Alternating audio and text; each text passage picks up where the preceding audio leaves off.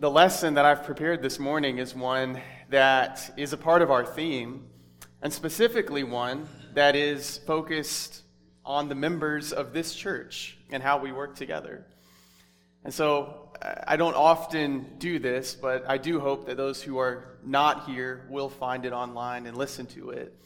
Because I do hope that it is a lesson that will unify us in our purpose and our intentions for this year and really in all things. But the theme for the year is the race that is set before us. And that comes from Hebrews chapter 12 and verse 1. Last month, we talked about this verse as an introductory concept for all of the different lessons that we will be looking at this year. And here, the writer basically concludes the things that he talked about in chapter 11 and moves them forward into application in chapter 12 and verse 1. And he says, "Therefore, since we are surrounded by so great a cloud of witnesses, let us also lay aside every weight and sin which clings so closely, and let us run with endurance the race that is set before us." So, chapter 11 is about that great cloud of witnesses. It's the people who have gone before us, each individually living their lives in whatever unique times and circumstances and roles and responsibilities that they had by putting their faith in God. And so by their example, they are appealing to us, saying, if we did it, you can too. And so the idea is that each one of us has a race that is set before us. There are unique responsibilities and circumstances that we might find ourselves in. But regardless of the circumstances of our lives today, the choice that we must make is the same choice that they made before us: to live by faith, to put our trust in God, to be citizens of a heavenly kingdom, though we live in this physical world. And so the first thing that we will focus on is a part of the race that's set before us that is true of all of us who are members of this church. What is the race that is set before us as a local church?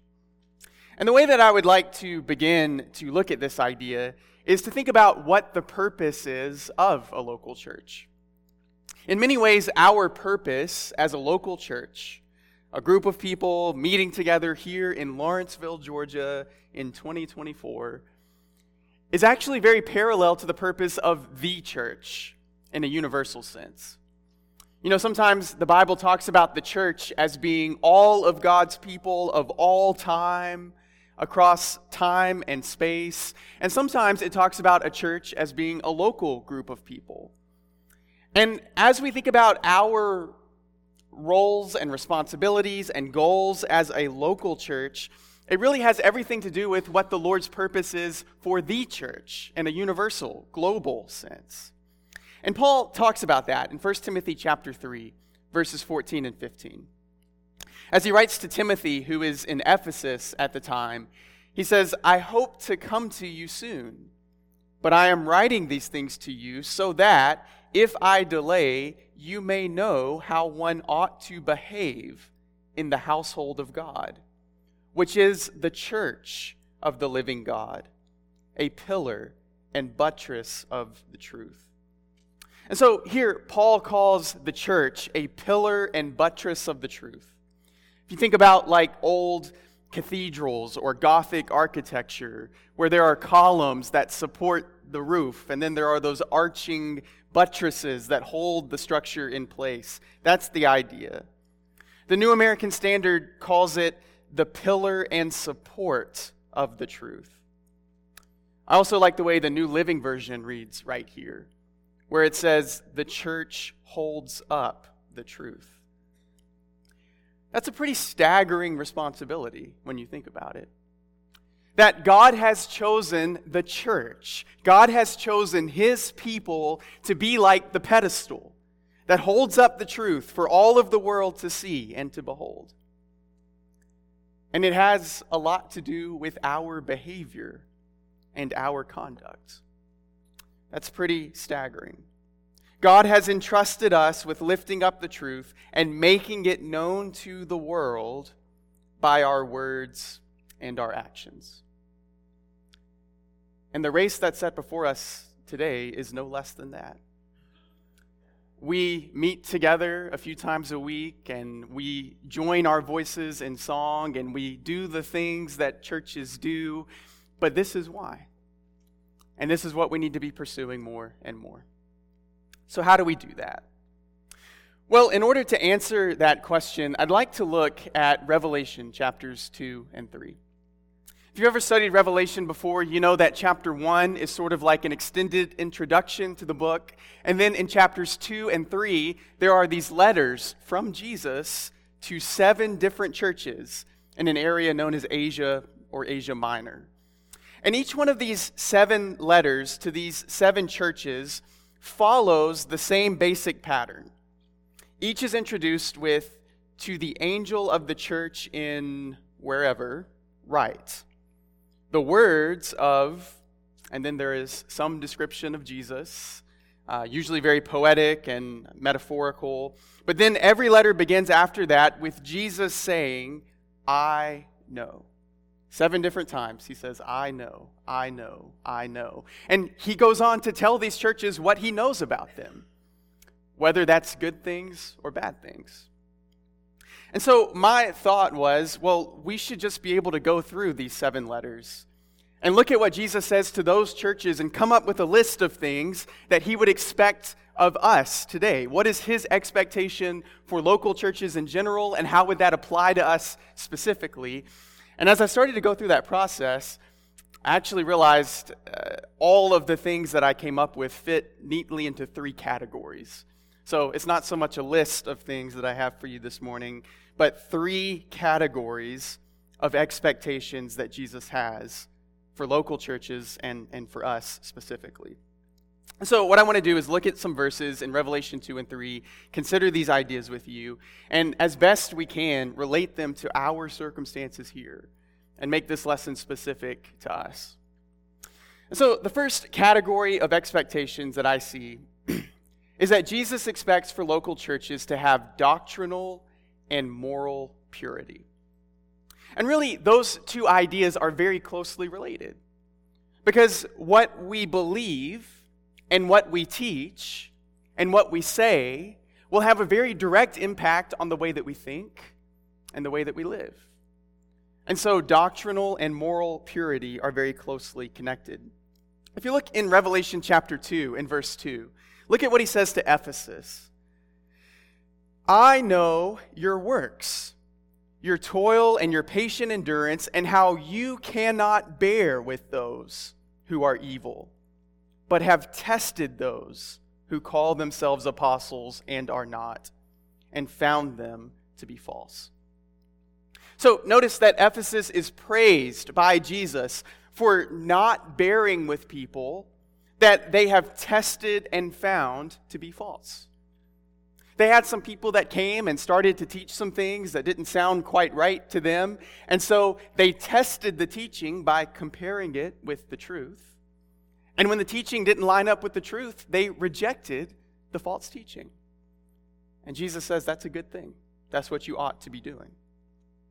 If you look down in verse 14, look at what he says to the church in Pergamum. In verse 14, "But I have a few things against you. You have some there who hold the teaching of Balaam, who taught Balak to put a stumbling block before the sons of Israel, so that they might eat food sacrificed to idols and practice sexual immorality. So also you have some who hold the teaching of the Nicolaitans. Therefore repent. If not, I will come to you soon and war against them with the sword of my mouth." You notice here that Pergamum isn't so keen as Ephesus is.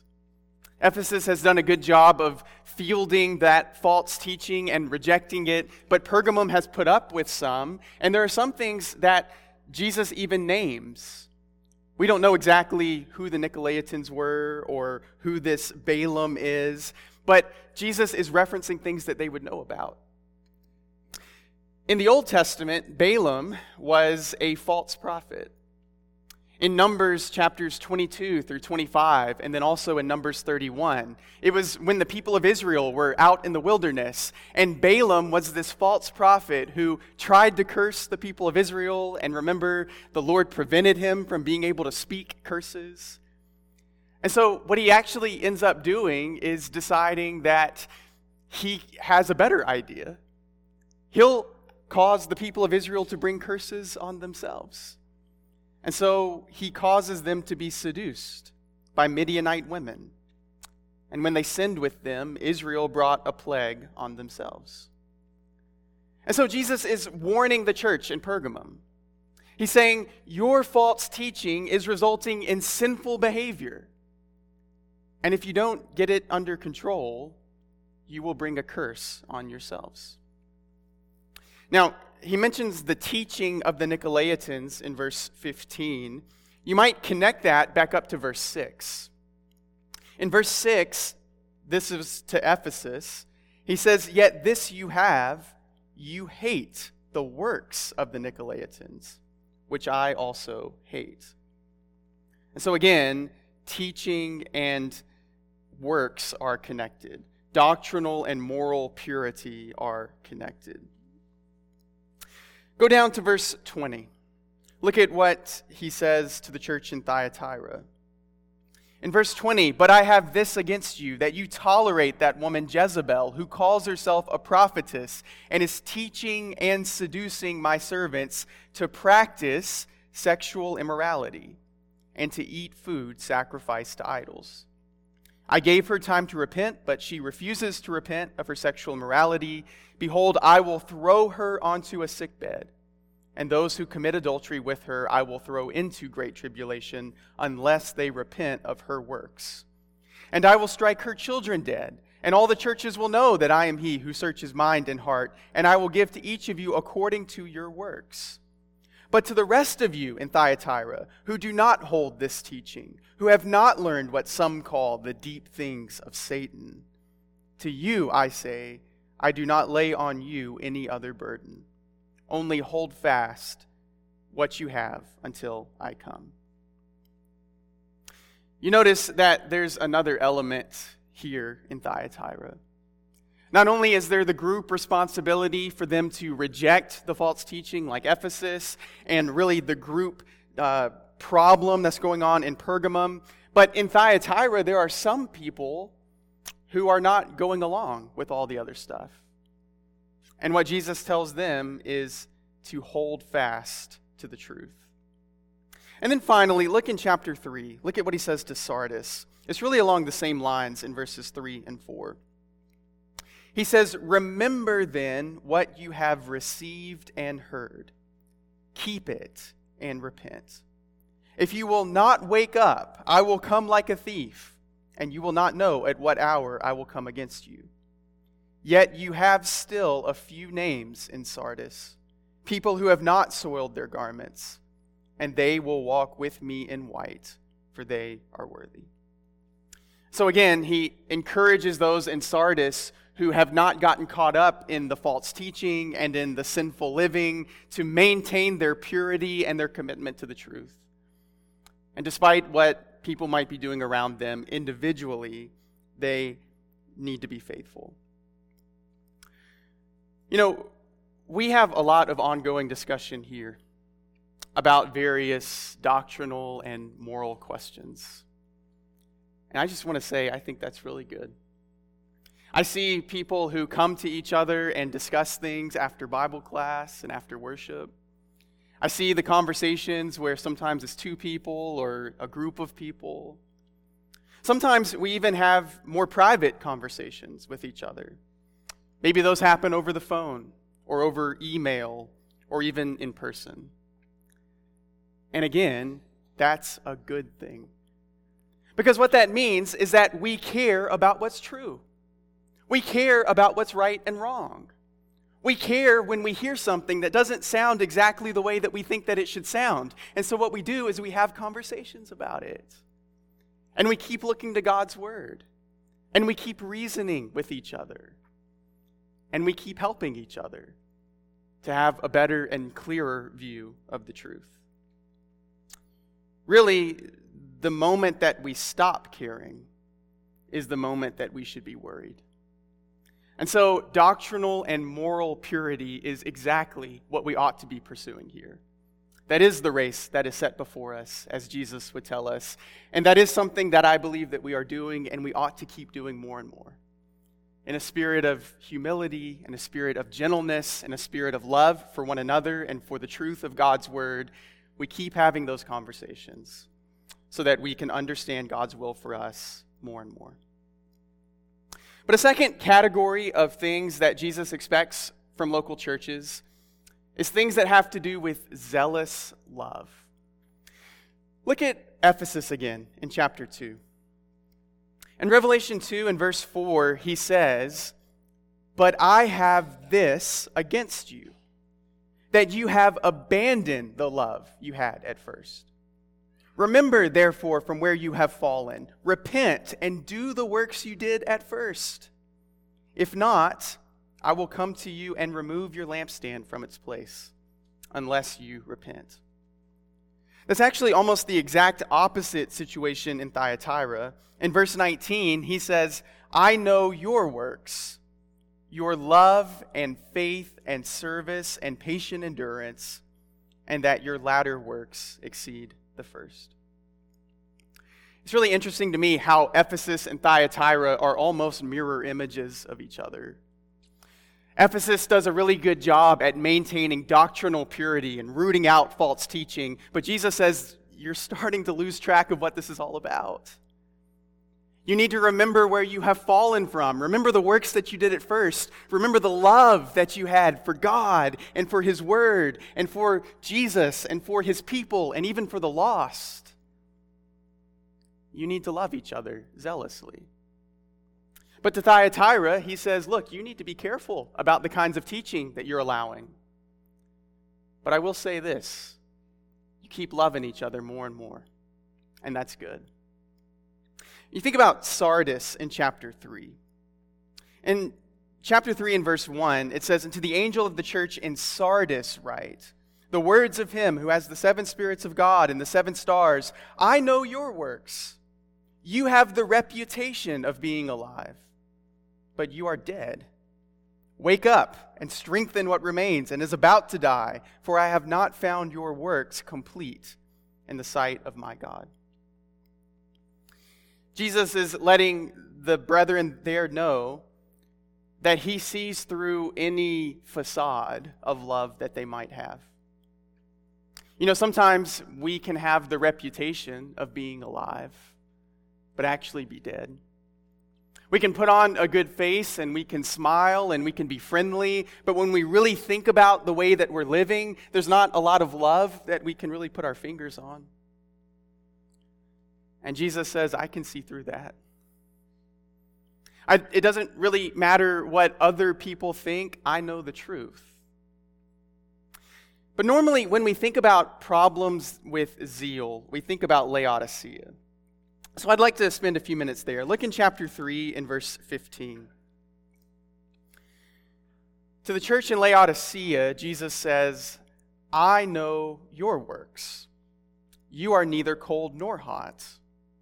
Would that you were either cold or hot. So because you are lukewarm and neither hot nor cold, I will spit you out of my mouth. For you say, I am rich, I have prospered, and I need nothing, not realizing that you are wretched, pitiable, poor, blind, and naked.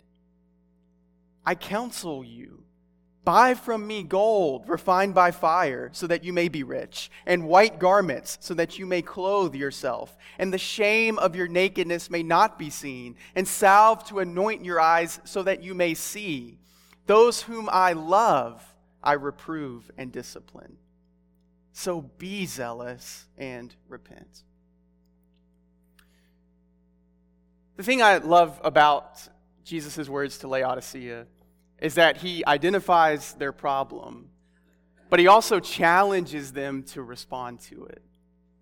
You know, it's uncomfortable when somebody helps you see that you're not all that you could be. It's easy to feel threatened. It's easy to be upset. And Jesus says, you think that you are doing everything that you ought to be doing and you're focused on the things you ought to be focused on, but the reality is, you've got a long way to go. So be zealous and repent. When I read all of these verses on this subject, it really gives me the impression that God cares about our love for Him and for each other. Like, God really wants us to get into it. He doesn't want us to just go through the motions. He doesn't want us to just, be able to check off all the right boxes. He wants this to be something that erupts out of our heart, flows out of our soul, and consumes the way that we live. That's what zealous love is like. He wants us to be excited about the opportunities that we have to encourage each other. He wants us to bring some energy to our service. I'll tell you what I love to see. I love it when I see people doing nice things for each other without being asked to do them. Sometimes people will bring some small gift that they know is meaningful for somebody else, or have a card, or invite somebody to go somewhere, or give them a ride. And it's not something that they have to have their arm twisted to do, but it's because they saw a need and they just acted on it. I love it when people get the idea to organize a gathering somewhere so that we can share our lives more and more. Whether it's making the effort to reserve a pavilion somewhere, or just saying we're going to open up our home for people to come over, to share a meal, to sing, that's encouraging. I love it when people are present for Bible studies and worship.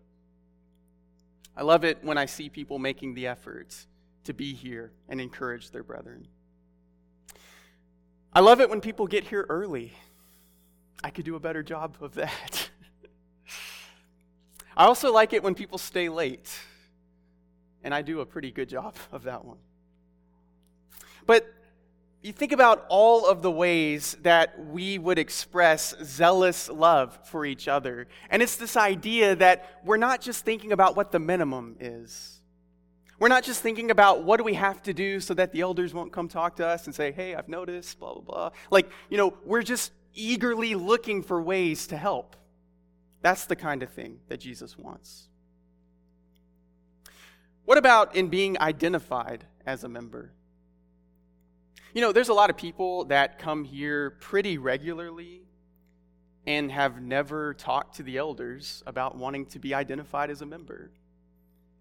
I think in some cases that's because maybe you just didn't realize that's a thing that we do, so now you know that's a thing that we do. But if that's something you've been putting off, then talk to the elders about it.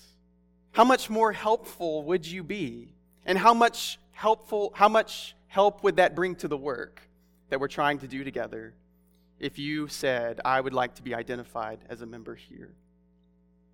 Zealous love makes us quick to help each other, to respond to each other's needs, to give rides, to provide meals, to help move.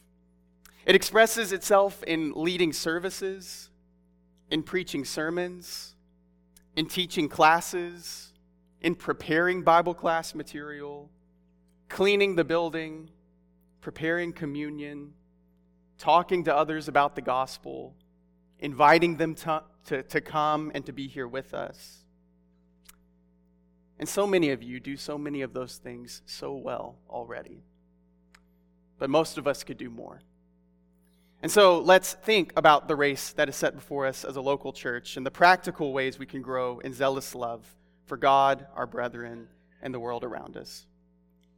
But then the third category is patient endurance. You might have noticed how over and over again Jesus is encouraging these churches in whatever challenges that they might be dealing with to patiently endure the hardship and the discomfort. To Ephesus in chapter 2, in verse 2, he talks about their patient endurance. In chapter 2, in verse 10, to Smyrna, He says, "Do not fear what you are about to suffer. Behold, the devil is about to throw some of you into prison that you may be tested, and for 10 days you will have tribulation. Be faithful unto death, and I will give you the crown of life." In verse 13, to Pergamum, "I know where you dwell, where Satan's throne is. Yet you hold fast my name, and you did not deny my faith, even in the days of Antipas, my faithful witness, who was killed among you, where Satan dwells." In verse 19, to Thyatira, "I know your works, your love and faith and service and patient endurance." In verse 25, he goes on to say, "Only hold fast what you have until I come.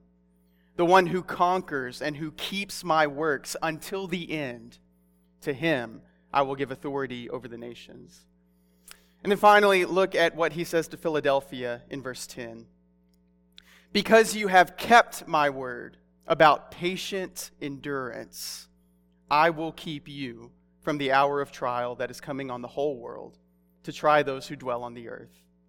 I am coming soon. Hold fast what you have, so that no one may seize your crown." Churches will encounter adversity. Sometimes that comes in the form of persecution, or loss, or physical illness, or death. Sometimes it's disappointment, or frustration, or heartbreak. But whatever the difficulty is, what is it that you think Jesus wants us to do? To hold fast, to patiently endure. You know, this church has had some big ups and downs over the years. A lot of them predate me being here, but they are still hard things to deal with. And there's still challenges and difficulties, uphill battles that we have to fight. I've been in some hard meetings with people where there's been friction and tension. I've seen more deaths here than I can count on one hand in the past 3 years. I've seen people come and I've seen people go. I've been sad when we've lost friends and when we've lost workers. Those things can be really discouraging. But Jesus would tell us to hold fast, to patiently endure, to not grow weary of doing good, but to do all that we can do and trust Him that He will take care of us and He will provide for us. Whatever challenges we encounter, they are simply a part of the race that is set before us. As I was thinking about all of these goals and how we might come together in pursuing them and encourage each other to challenge each other in all of these ways, I thought about how all of the times in the Old Testament, or I thought about a lot of the times in the Old Testament when Israel would come together to dedicate themselves to doing the will of God.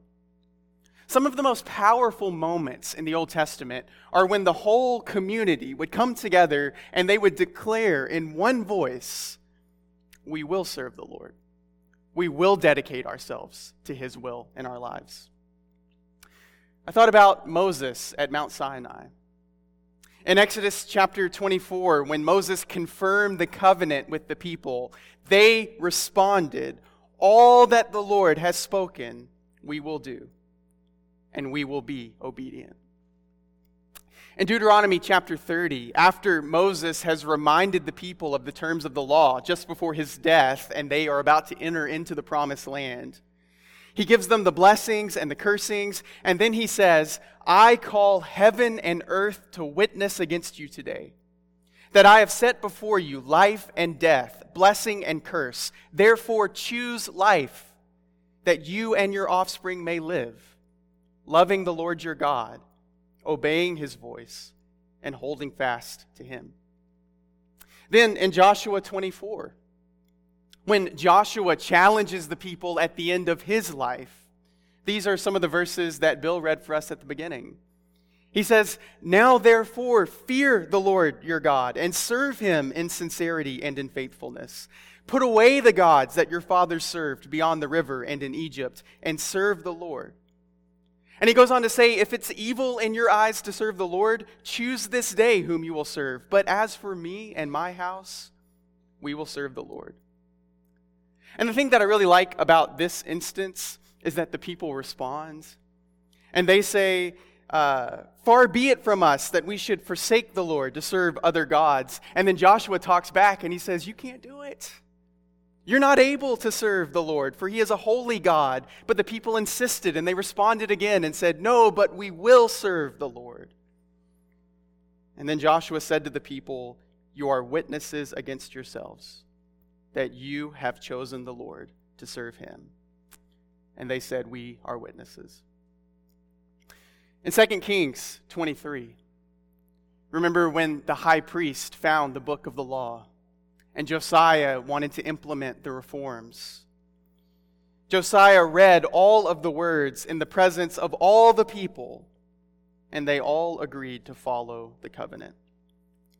And then finally, after the return from captivity, in Nehemiah chapter 8, remember Ezra read the book of the law in the assembly of all the people from morning until midday, and all the people stood, lifting up their hands, saying, "Amen, amen."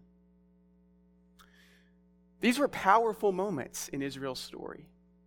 These were defining moments for their identity, where they all agreed, we're going to do this for real, you know? We're not just going to be a group of people who is loosely connected, but we're going to be a group of people that is dedicated to serving the Lord together. I decided to try something like that with my family. I was feeling particularly inspired last Monday morning, and we created a list of family rules. The kids helped us think of all the rules, and whenever we all agreed on a rule, I wrote it down. Milo wrote the heading up there at the top. And I actually made them stand together on the rug, and I read them the terms of the covenant along with the blessings and the cursings. And they all said, "We will follow our family rules." And I said, "No, but you can't do it. You won't do it. I don't believe you." And then they responded back and said, "No, we will, we will." And it was a really cool moment as a family.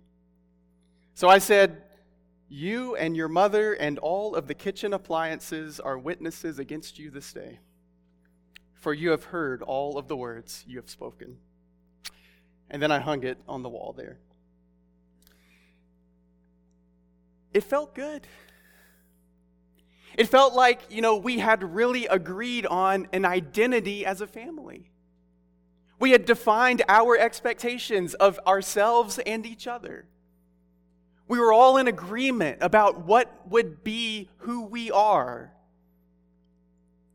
And we know that we're not going to be perfect. Some curses have fallen since last Monday when the rules have been broken. But we've agreed that this is what we're pursuing together. It's a clear picture of what we have all agreed to become. If I could, I'd like for us to have a moment something like that as a local church. To be able to agree on what it is that will define us. To agree on what it is that we will be pursuing. That each one of us will say, yes, we will do our part because this is the will of God. And we will be dedicated to it. And so here's what I've come up with. That we will work together to magnify the truth by earnestly pursuing doctrinal and moral purity. By zealously loving God, each other, and the world around us. And by maintaining patience in whatever adversity we face. Does that look reasonable to you? Is that something we can agree on? That we will pursue these things together, that each one of us will do our part, that we will be running with endurance the race that is set before us, in pursuit of these goals. I'd like for you to stand and pray with me, if you'd like. If you feel like you can commit to this, if this is something you can agree to, I want you to stand up in front of your brethren. And we're all going to finish this lesson by saying a prayer together. And I hope that as you look around that you are encouraged by the people that have chosen to follow in this and to pursue this together. And obviously, if you're not able to stand, we understand that. But we are wanting to encourage each other by our dedication to these things. After this prayer, you can remain standing, and then we will have the invitation song in just a moment. So let's go ahead and pray. Our Father in heaven, we come to you as a group of people who wants to serve you, who wants to magnify the truth of your word in everything that we say and everything that we do. And so help us to be the people that you've called us to be. We pray that you would purify us, that you would root out any bitterness or rebellion that's in our hearts, that you would use us to encourage each other by the things that we say and by the examples that we leave, that we would each do our part to build each other up so that we can all attain to the measure of the stature of the fullness of Christ. Not for us, O God. Not for us, but for your glory. We pray that you would give us the strength. We pray that you would work in us both to will and to work for your good pleasure. That others would see us shining as lights in a crooked and twisted generation. And that more and more you would use us as your tools, as people who would proclaim the excellencies of you, who called us out of darkness into your marvelous light. We pray that you would help us to pursue moral and doctrinal purity as you have revealed it in your word. That you would help us to love each other more and more, to overflow with love for you, for our brethren, and for the lost and dying world around us. And that finally you would help us to be patient, to endure whatever hardships we face. That when we feel discouraged about situations that we have to deal with, or when people might come or go or even die, that in all of the ups and downs that you would give us stability and strength so that your name would be magnified in all things. We pray that you'd be with us. We pray that you would help us. We pray that you would help us each and also collectively to be dedicated and devoted to your will for us, and that you would give us the strength to do it. Thank you for your Son, and it's in his name that we pray this prayer. Amen. There might be somebody here who needs to make your life right with God. You have the opportunity to come and be a part of the Lord's church, to be joined to Jesus and to be joined to his body. And if you need to make your life right with God in some way, we want to be able to help you before you leave. Come to the front while we stand together and sing.